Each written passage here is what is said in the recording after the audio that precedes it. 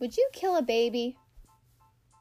I would hope that the answer to this question is no. But according to the Gallup research poll, in May of this year, a total of 29% would say killing a baby should be completely legal.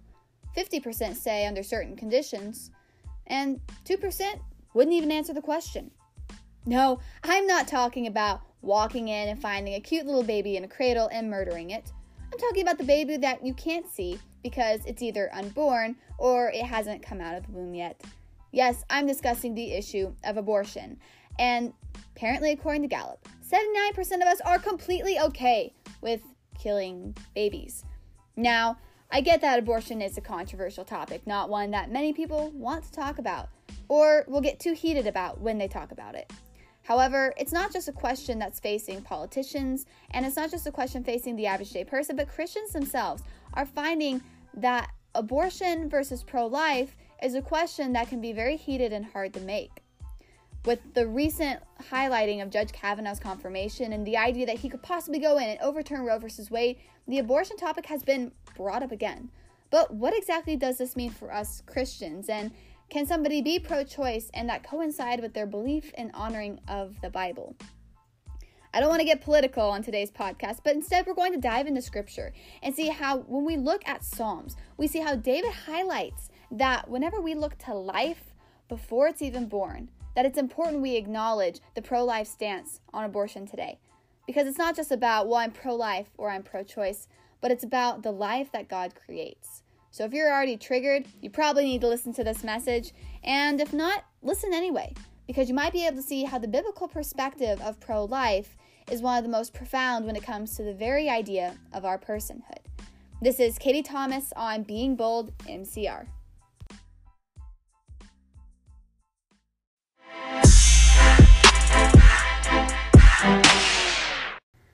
So I get it. That intro is pretty profound to what we're going to be talking about today. And you'll find that this podcast is unscripted. So some of the things I say might be pretty unfiltered. But the fact of the matter is let's all face it.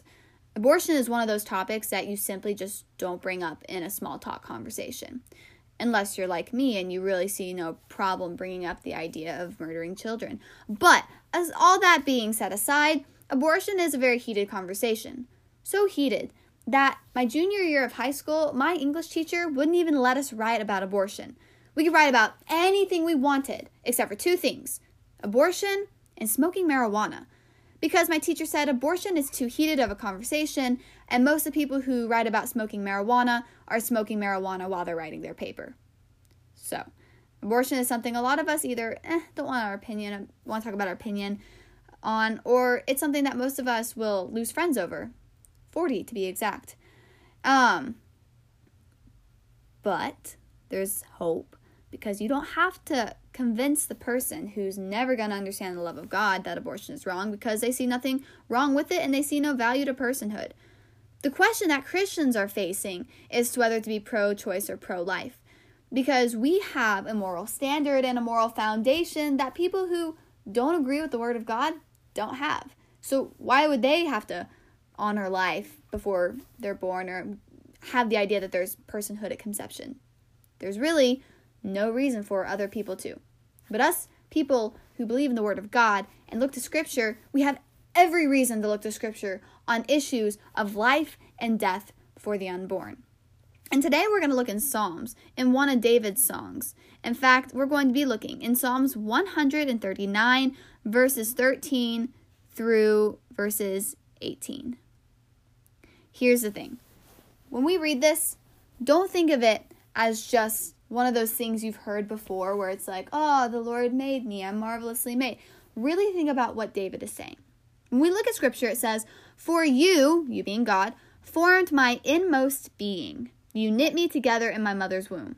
I will praise you, for I am fearfully and wonderfully made. Marvelous are your works, and I know this very well.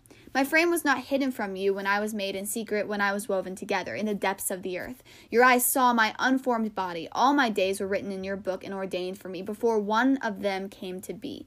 How precious to me are your thoughts, O God, how vast in their sum. If I were to count them, they would outnumber the grains of the sand, and when I wake, I am still with you." Now, most of us have heard that scripture before because it's the scripture people say whenever they're trying to convince you that the Lord planned your being long, long ago. You are here for a purpose. And where that's not necessarily bad, I think there's a deeper meaning to this that we can find even on topics of abortion. So think about it. When we look to the idea of what abortion is, what is abortion? Abortion is exterminating, getting rid of a pregnancy. And I'm putting this the way that politicians who support it may tell you, before the baby is even born, because the baby isn't even a baby yet. They're just a fetus, and they have life, but they have no personhood, or maybe some people argue they're not alive and completely ignore science. However, let's look to verse 13. For you formed my inmost being, you knit me together in my mother's womb. That's pretty profound.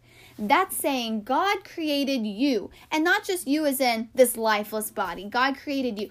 When the Bible talks about you and your inmost being, it's not referring to you as in your body. It's talking about your personhood. God created your soul, your personhood, and created you as a person and knit you together in your mother's womb.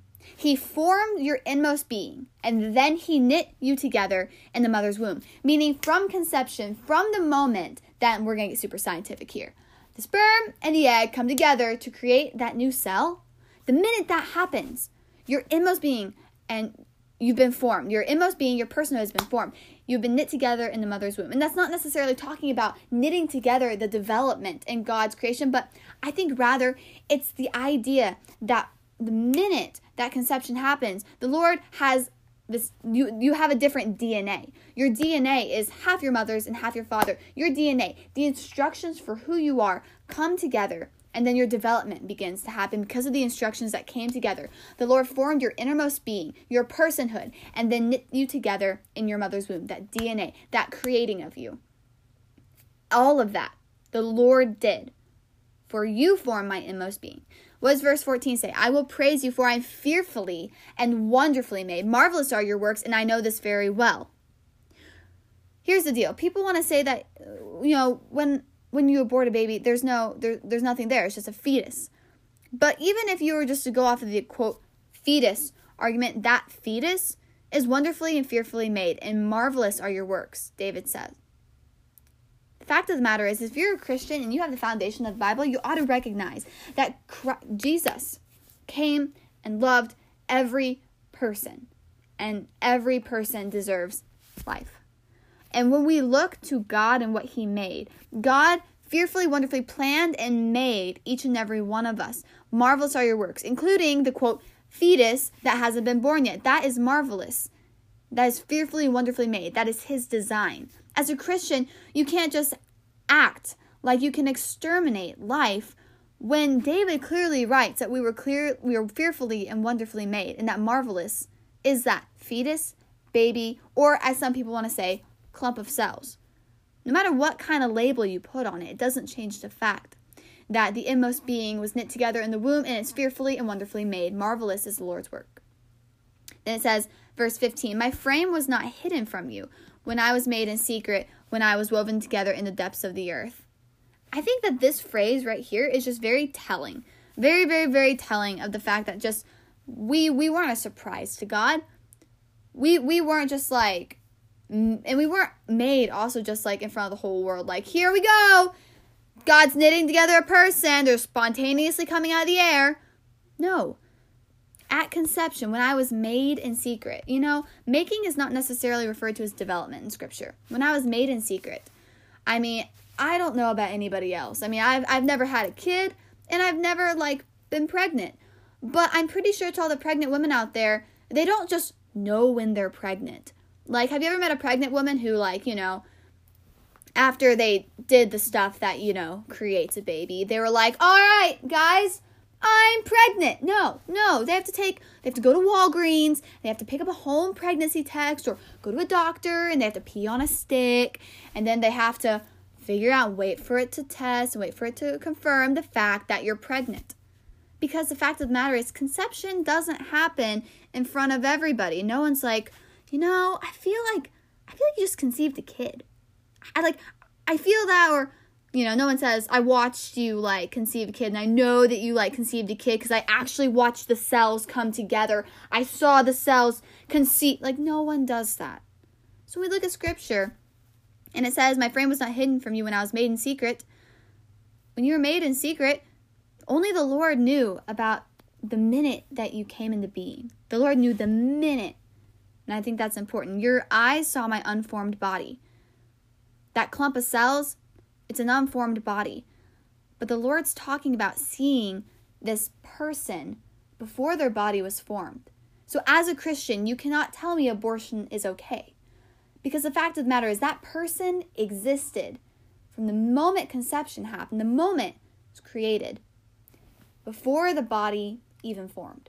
The person existed before the body formed. And the Lord saw this. The Lord made that person not in secret. In fact, verse 16 says, your eyes saw my unformed body. All my days were written in your book and ordained for me before one of them came to be. So regardless of if you even think that personhood begins at conception or later, we see that that person, what would at least become a person, if you don't think personhood happens at conception, those days were ordained before that person was even made. The Lord had a plan, has plans for this person.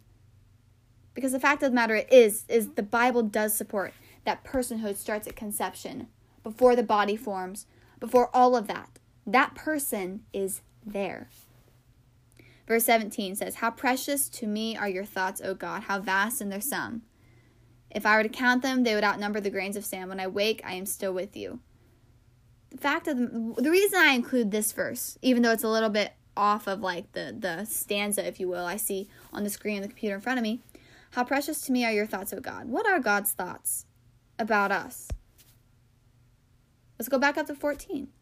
Fearfully and wonderfully made. God loves us. And that's precious to David. And that should be precious to us. God's thoughts about us and his creation of us. The fact that, as Genesis talks about, we're made in his image. That should be precious to us, as they were precious to David. And how vast is their sum. God's thoughts about you, he loves you. You're his child.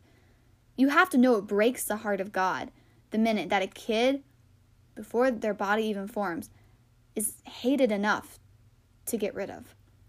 They talk about, and this is going to be kind of graphic, they talk about how, with chemical abortions, people are able to hold, sometimes when they get rid of, the quote fetus, they can hold it in their hand. And you have to know how awful that is in the mind of God, and how awful and how heartbroken that is. It breaks the heart of God, because God loves us, and God doesn't wish murder on any of his children. Why do I believe that? Because it says so in the Ten Commandments. And because, Christ called us to love. And even with that basis, and especially looking at the New Testament and after the covenant that Christ made, we see that Christ called us to love one another. And that doesn't exclude those who aren't born yet. Verse 19 says, O God, that you would slay the wicked away from me, you bloodthirsty men who invoke you with deceit. Your enemies take your name in vain. Do I not hate those who hate you, O Lord, and detest those who rise against you? I hate them with perfect hatred. I count them as my enemies. Now, I'm not necessarily saying that, I hate everyone and all this when I look at the scripture, but it's interesting to me that David says, do I not hate those who hate you, O Lord, and detest those who rise against you? As Christians, we have a responsibility to not hate the will and the heart of God, and to not rise against the will and the heart of God. So if you are pro-choice and you think that abortion is okay, I guarantee you with my full heart that is not the heart of God, and you're rising up against it. And David's saying, do I not hate those who hate you, O Lord? I'm not necessarily we have to hate you as a person if you're pro-choice, but we can definitely say that the Lord is not happy with the fact that you detest his word and his children and others. I'm not saying that we need to hate people, because, the Lord says to love our enemies. That's what Jesus came and said later in the Bible when he came and later in this timeline.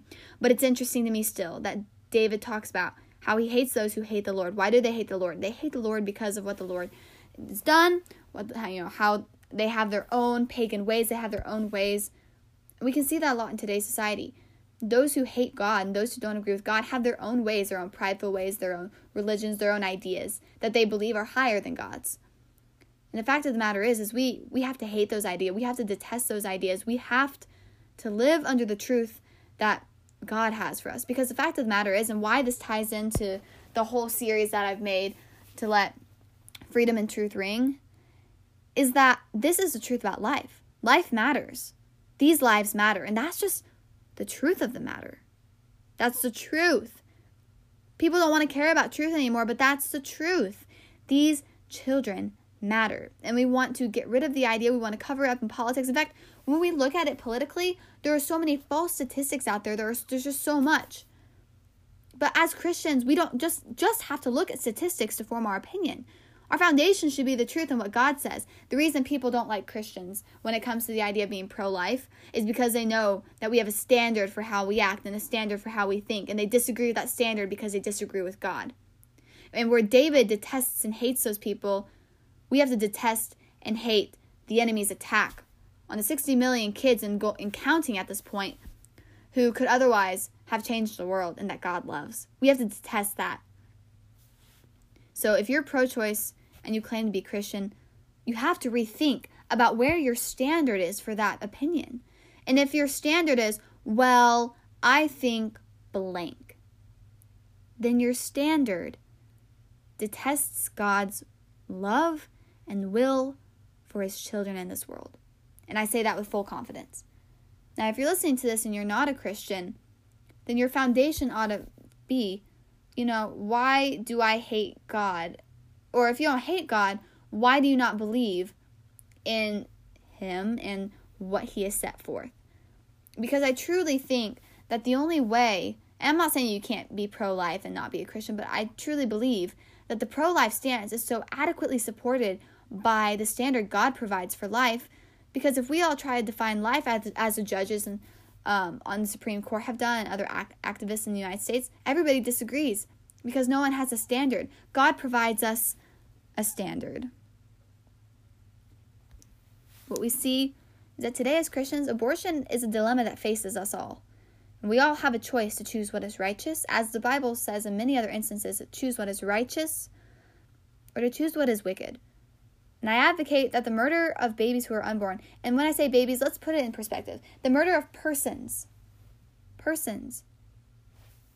they're born, that's wicked. It's no different than me than killing any other person, whether they be 99 years old or just 5. As Christians, we have a responsibility to understand the truth and love of Christ. And that truth and love extends to those persons.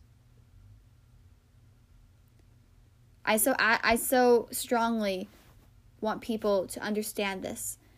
Because if we start having, and I'm not saying people aren't Christian if they're pro-choice, but if we have Christians who are pro-choice and don't understand the Bible and the standard that God has set forth, it really does have consequences.